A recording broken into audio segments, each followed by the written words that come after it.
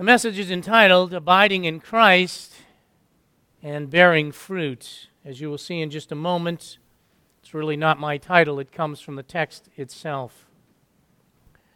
As we have been going through the Gospel according to John and have gone through the first 14 chapters, we now come to chapter 15, and we are reminded that the Lord has been encouraging His disciples. He's down to 11 apostles at this stage, but He has been encouraging them because His time on this earth is limited.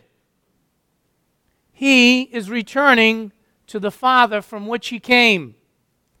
Remember, Jesus Christ is the Word made flesh. He is God in the flesh, God with us, Emmanuel. He was with the Father from eternity past. And yet, out of His love, came into this world and took on Himself that which was not common to Him, flesh and blood. Maintaining Himself as fully God, fully man, came for the purpose of going to the cross of Calvary to satisfy, while we talk about our salvation, His real purpose was to satisfy the righteousness of a holy God in a payment for sin and His extent of love to us. But He was returning to Him. He is actually at this stage, when we come to chapter 15, only hours away from that moment. Hours in which He will suffer. Not just physically, but the burden of paying that penalty in His death. Remember that He was in the upper room with His apostles, and He was instructing them and encouraging them and preparing them for the things that would come. At this stage, Judas Iscariot had left. That's important to the text that's before us. He had left them. He had been on his way to finalize the betrayal of the one who had been instructing him for over 3 years. He had been enjoying the presence and the teachings of Jesus Christ, seeing the miracles and the evidence of who He was, but he had deserted. And now, at this time, if you look at chapter 14, verse 31, as a reminder of where we left, Jesus Christ at the end of that passage said, "Get up and let us go from here." And I believe, as I've explained it already, He has now left the upper room and is on His way to go down through the Kidron Valley, eventually to Gethsemane, back into the city, and then to the cross of Calvary. And by the way, I should not fail to say, and will be resurrected from the grave. But He's on His way, and He's moving, and as He's moving forth from the room and going there, it is remarkable to me that He is still teaching. He is still instructing. If any of us were on, by comparison, and it's really not a true comparison, but in prison on death's row, which is very rare today in this state now, in this government, in this country.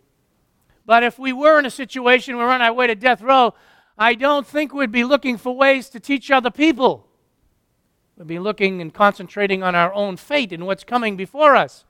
But we find Christ again centered on the will of the Father, and He's still taking the time along the way to instruct and to teach His disciples. And the verses that are before us, beginning in chapter 15, verse 1, are amazing.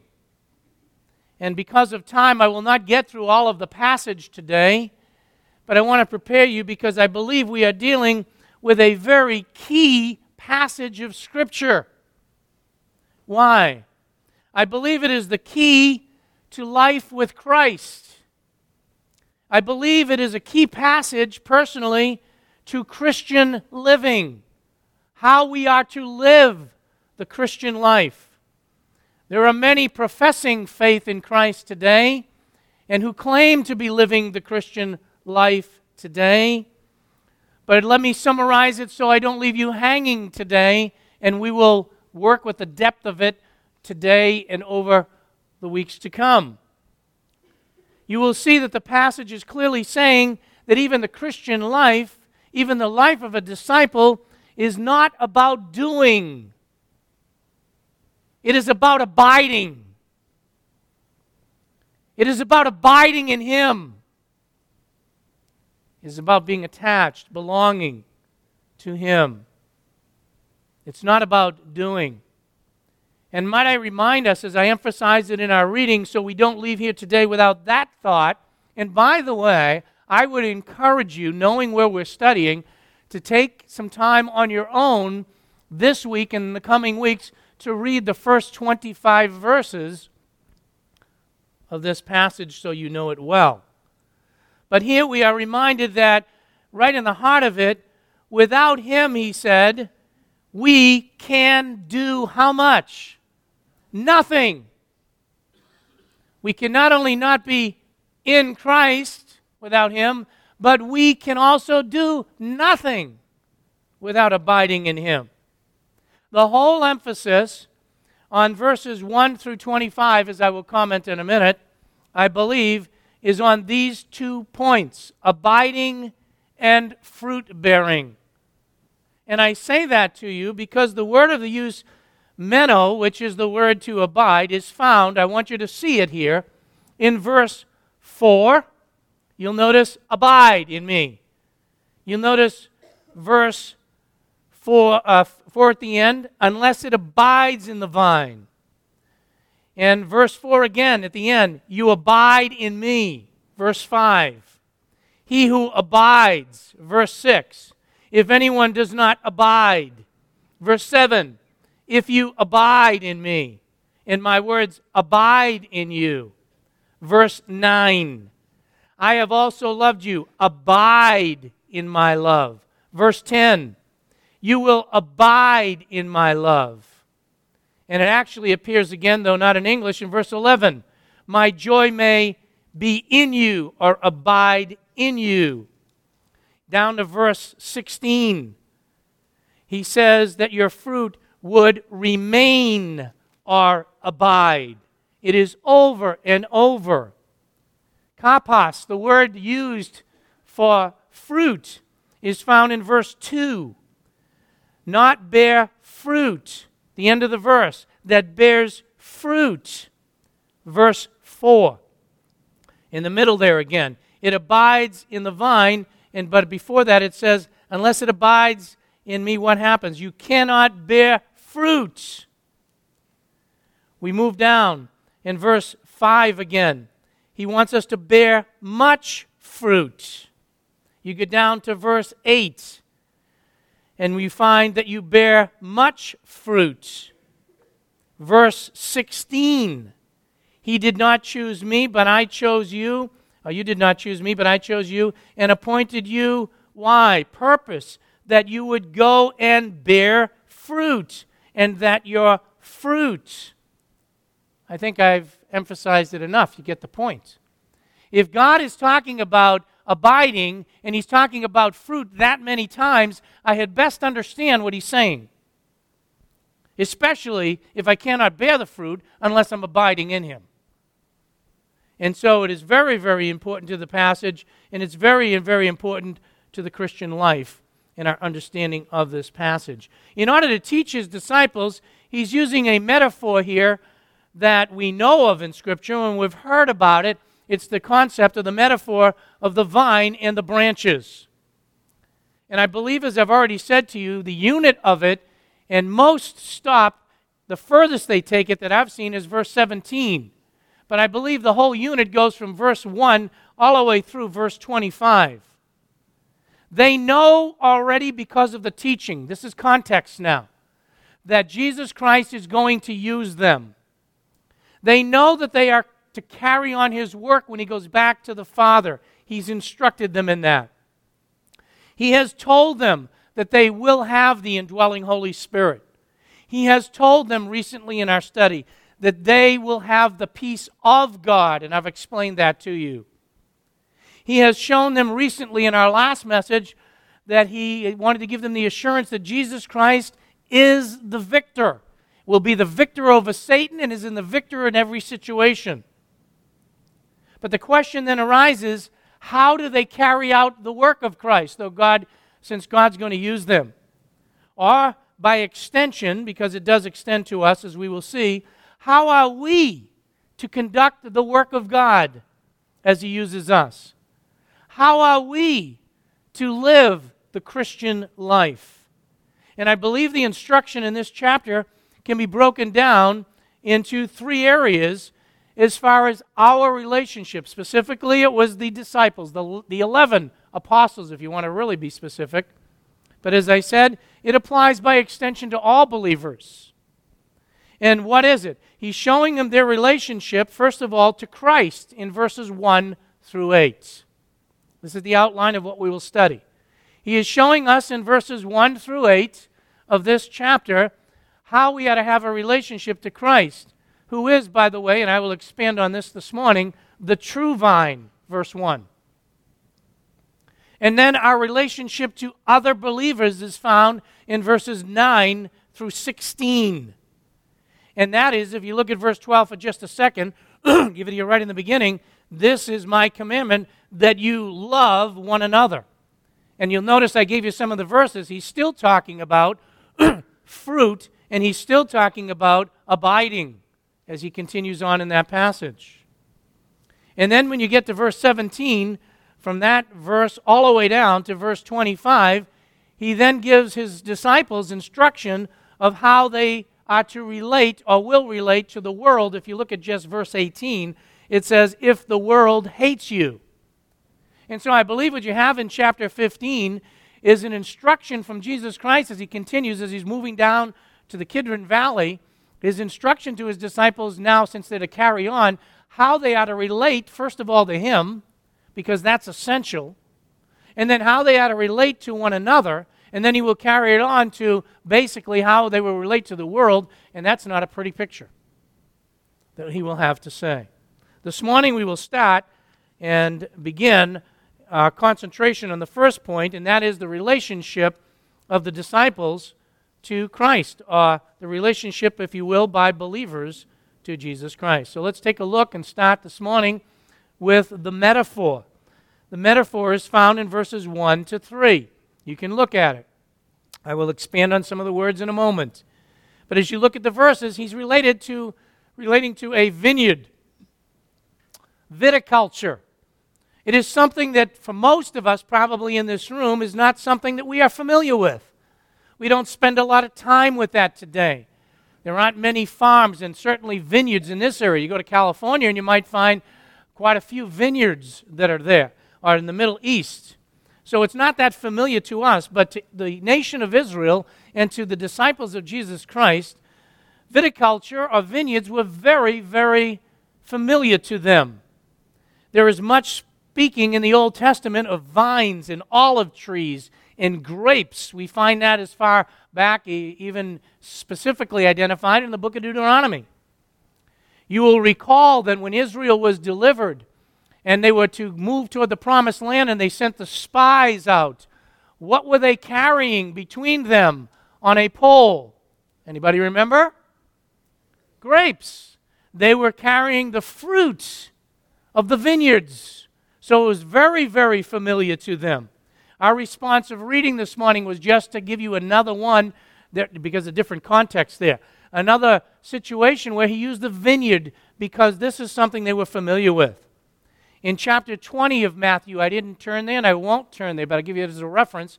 Chapter 20, verses 1 to 16, the Lord gives them another parable regarding the vineyard, and that's where he called laborers to the field.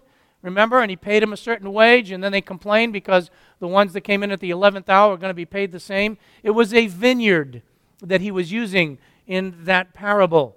We find in the Psalms and in the prophets much mention of vines and vineyards and fruit. So when he was talking to his disciples, they knew exactly what he was referring to. But more important, even to our context and to our understanding of this passage, not only was Israel familiar with the concept of the vineyard, Israel was called by God as his vine. That was found, for example, in Psalm 80 from verse 7 forward, where it was symbolically referred to when God was taking Israel out as a nation, out of bondage. He planted them as a vine. And he talks about that. I want you to turn with me, though, to something that will be important to our interpretation of this chapter. Go with me first to Isaiah, the 5th chapter. Isaiah chapter 5. We just go in and look at the vine and the branches and sometimes fail to see the significance of what Jesus Christ is saying here. Let me summarize what we're going to see in the next 3 passages by this. Israel was to be the vine of God, the vineyard, the fertile field, and what we find out is they were unfaithful. They didn't stay true. Isaiah chapter 5, verses 1 through 7. I want to read them. Let me sing now for my well-beloved, a song of my beloved concerning his vineyard. My well-beloved had a vineyard on fertile hill. He dug it all around, removed its stones, planted it with the choicest vine. He built a tower in the middle of it. All of that relates to what we have in John 15. And he hewed out a wine vat in it. Then he expected it to produce good grapes. But, verse 2, it produced only worthless ones, wild ones. And now, O inhabitants of Jerusalem and men of Judah, judge between me and my vineyard. What more was there to do for my vineyard that I have done in it? Why then I expected it to produce good grapes, did it produce worthless ones? So now let me tell you what I am going to do to my vineyard. I will remove its hedge, and it will be consumed. I will break down its wall, and it will become trampled ground. Turn with, I should go on. Look at verse 6 and 7. I will lay it waste. It will not be pruned or honed, but briars and thorns will come up. I will also change the clouds to rain no rain on it, for the vineyard of the Lord of hosts is the house of Israel, and the men of Judah his delightful plants. Thus he looked for justice, but behold, bloodshed, for righteousness, but behold, a cry for distress.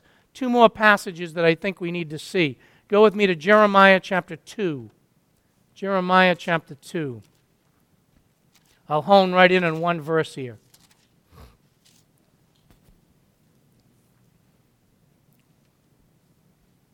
Verse 21.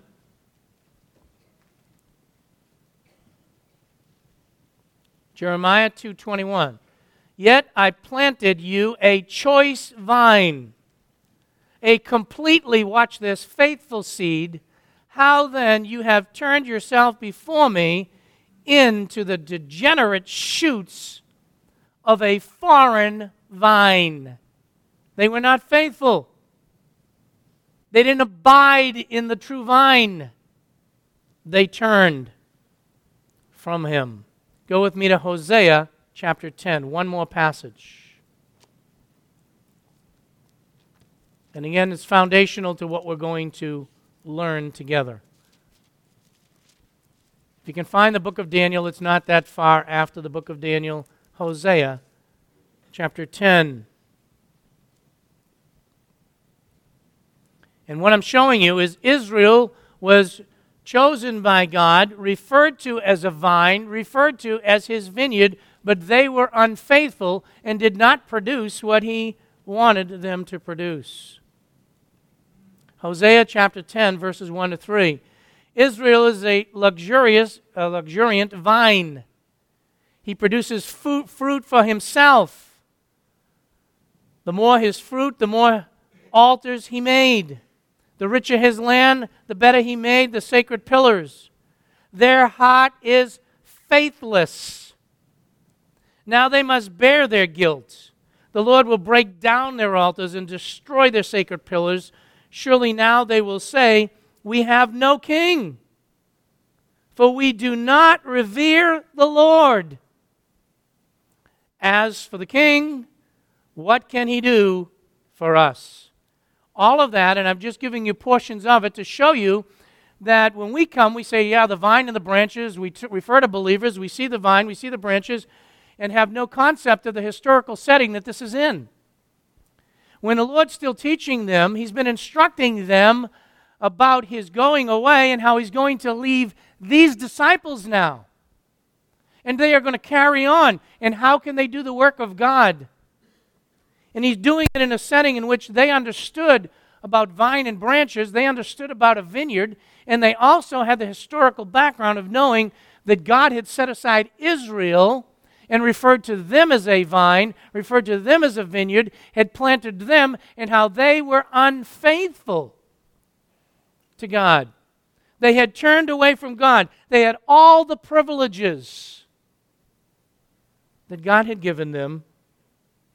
They were to be the people of God, and they were unfaithful. They didn't bear the fruit that they should have borne. Hold those things in mind over today and next week. We can only begin with the first part this morning. Let's go back to John chapter 15, and let's look at the components of the passage. The components. There are three. What are the three components? They're found in verses 1 and 2. The metaphor continues through verse 3, but we find the components in verses 1 and 2. They are the vine dresser, and the branches. And the vine dresser, by the way, simply means caretaker, the gardener. That's the word, that's what it means. And so he refers to those right away. First of all, the vine. Let's deal with that. He says, I am, notice this, the true vine. To get right to the heart of the issue today, there is only one true vine. It is Jesus Christ. He is referring to himself, and he says that he is the true vine. This is the last of the 7 I am statements. For those of you who haven't been here with the study, that's very significant. Why? These are references that are referring to the deity of Jesus Christ. People do not want to be confronted with the concept of the deity of Jesus Christ, with the fact that He is God. Jesus Christ is the great I am. And He has been saying that He is the bread of life, for example. He has told us in the 14th chapter in our context not too long ago that I am the way, I am the truth, I am the life. No one can come unto the Father but by me. These references of the I am, the ego eimi of the gospel according to John, is referring to the fact that Jesus Christ, yes, He came in the flesh, but He is unique. In what way is He unique? He is fully God, fully man. And you cannot believe, listen, in Jesus Christ in the biblical sense unless you understand that. People have made Jesus Christ out to be whom they want Him to be. He is clearly defined in Scripture as fully God, fully man. If you don't have Jesus Christ as fully God, fully man, you don't have a Savior. Jesus Christ is truly God, and that is why we have another word in here. People refer to this as the vine and the branches, and I did that purposely. But if you want to be true to the text, you need to say what it says. I am the what vine? The true vine. That's important to us. Jesus Christ is saying that He is the genuine vine. He is the real vine. He is the true source, if you will. He's the true source of life. You will not find life. This passage before us in John chapter 15 is so significant because people today are searching for God. They don't know where to search. They're trying different religions. Some, honestly, will come in here to try Fellowship Bible Church, or they'll go to another Christian church to try that out for a while to see if that will work. And people are trying to do all kinds of things religiously and attach themselves to this or to that or to whatever. Even some will attach themselves to the name of Christ, as we'll see in this passage, in some way, shape, or form. But Jesus Christ is making it very clear as he's teaching his disciples that I am. Here's who I am. You want to know who Jesus Christ is? He is the true. He is the genuine. He is the real vine. He is not a false vine. He is not a counterfeit. He is not a copy. Why? It's very significant to our context. The reason he's the true vine, and I even took the time this morning to go back, even with the limited time we had here, to go back to talk to you about Israel. Israel was unfaithful. Jesus Christ has just been teaching his disciples, as we have seen, that he has always obeyed the Father. And the evidence that he is the true vine is his obedience to all that the Father wanted him to do.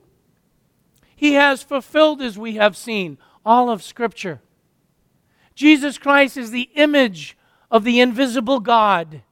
That is why we have seen in our text of study, Philip, how can you say, show us the Father? If you want to see the Father, look at me. Why? Jesus Christ is the full representation, according to Colossians, of God in the flesh. He is the image of the Father. As the vine, Israel failed. As the vine, the Israel's leaders failed.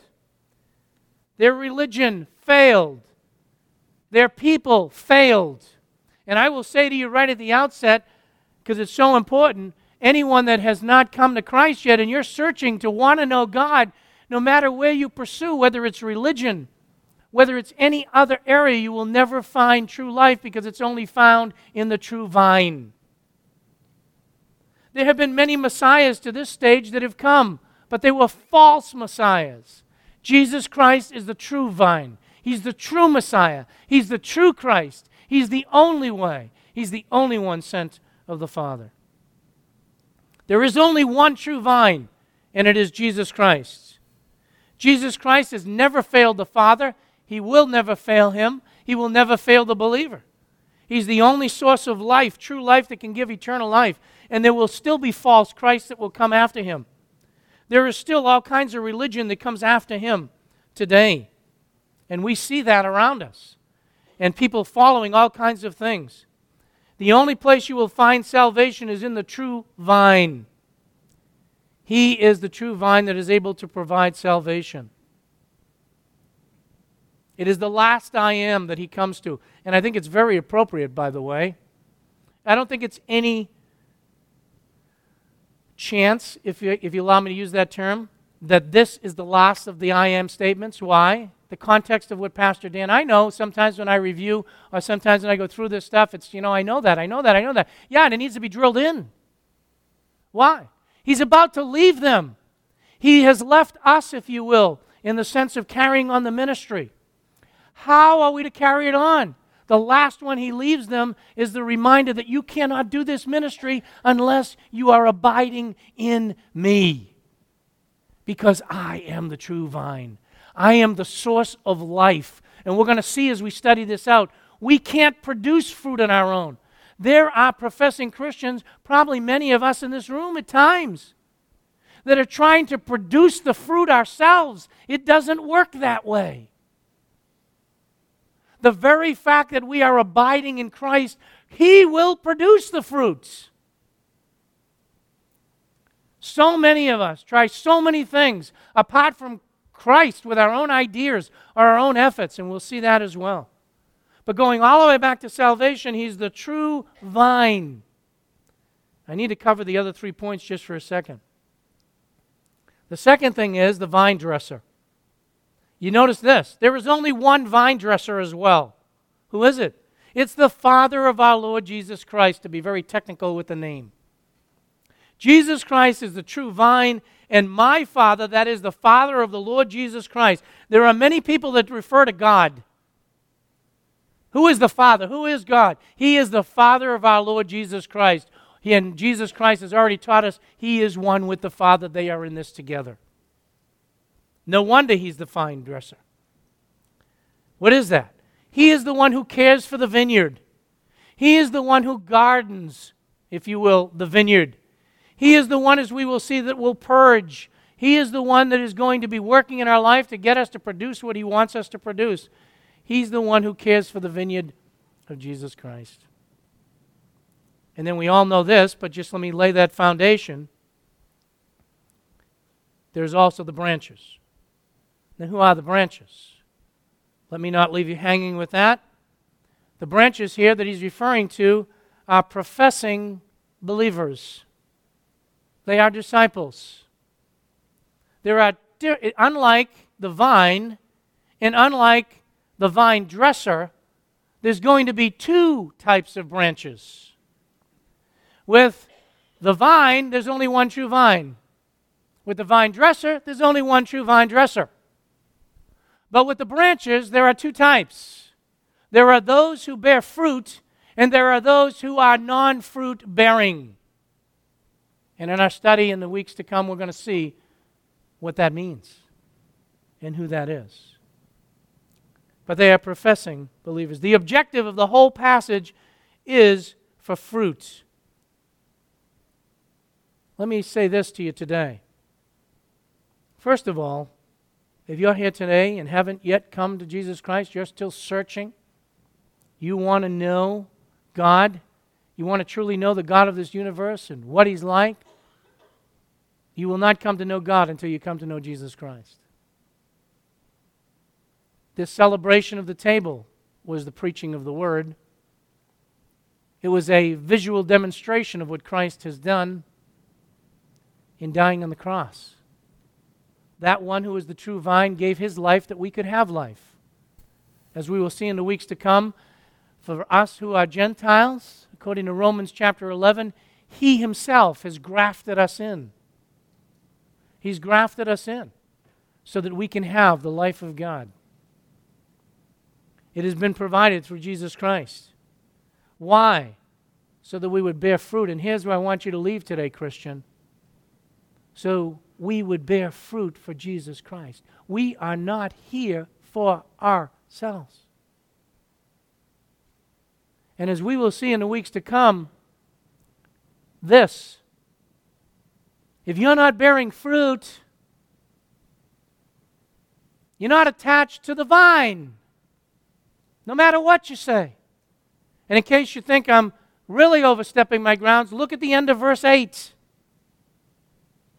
And so prove to be my disciples. There's a lot of people, remember, these things are important to context. Prior to this, there were those who were coming along and calling themselves disciples of Christ. And yet, when things got too hard, and Jesus Christ really identified who He was and what they needed to expect, they deserted Him. In the immediate context, Judas Iscariot, one who had been benefiting by Christ, who had been attached, if you will, in some way to the things of Christ all along, had just left them and deserted them. The purpose of bearing fruit, as we will see, has two things. One, to bring glory to the Father, and second, to identify who really is, or who really are, those who belong to Christ.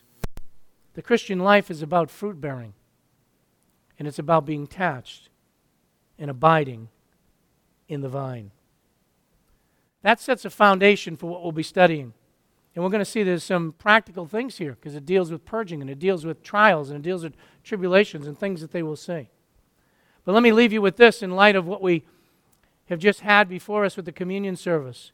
Jesus Christ is the true vine, and unless you are attached to Him, you have no life. And unless you're attached to Him, you will bear no fruit. No matter what you're trying, no matter what I'm trying to do.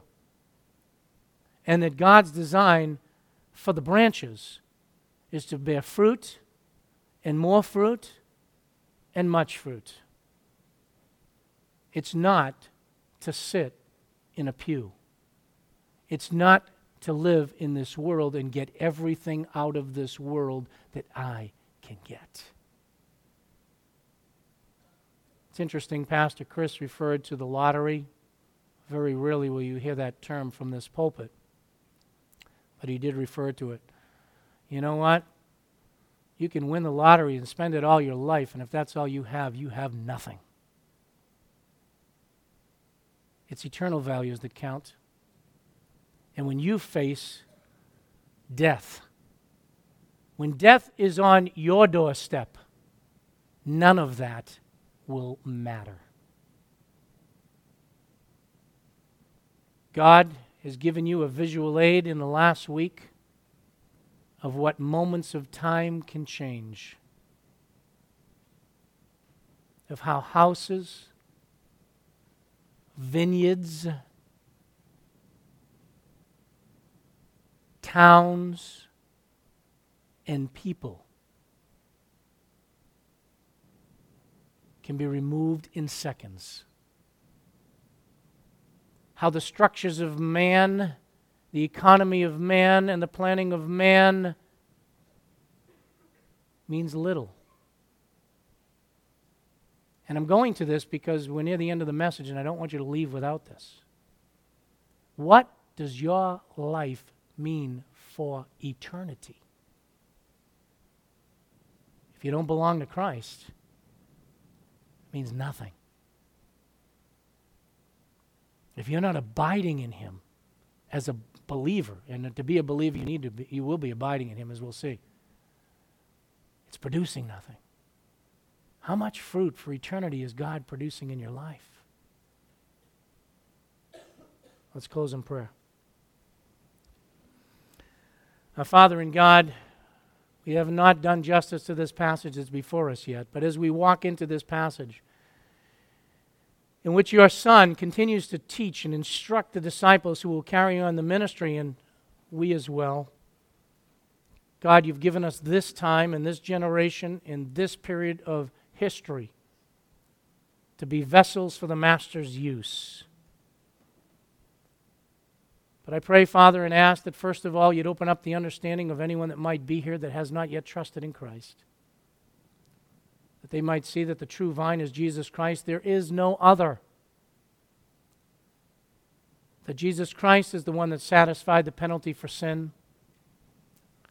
That true repentance is required. We cannot do anything of our own to obtain eternal life, satisfaction with God.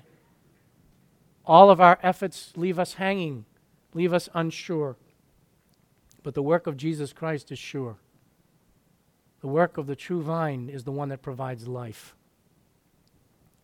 For those of us, Father, that are here that profess faith in Christ, I pray that we'd look at this passage closely and we'd look at our own lives to see what you're able to be producing in our lives, to be honest with ourselves and to ask us with that profession, am I abiding in Christ?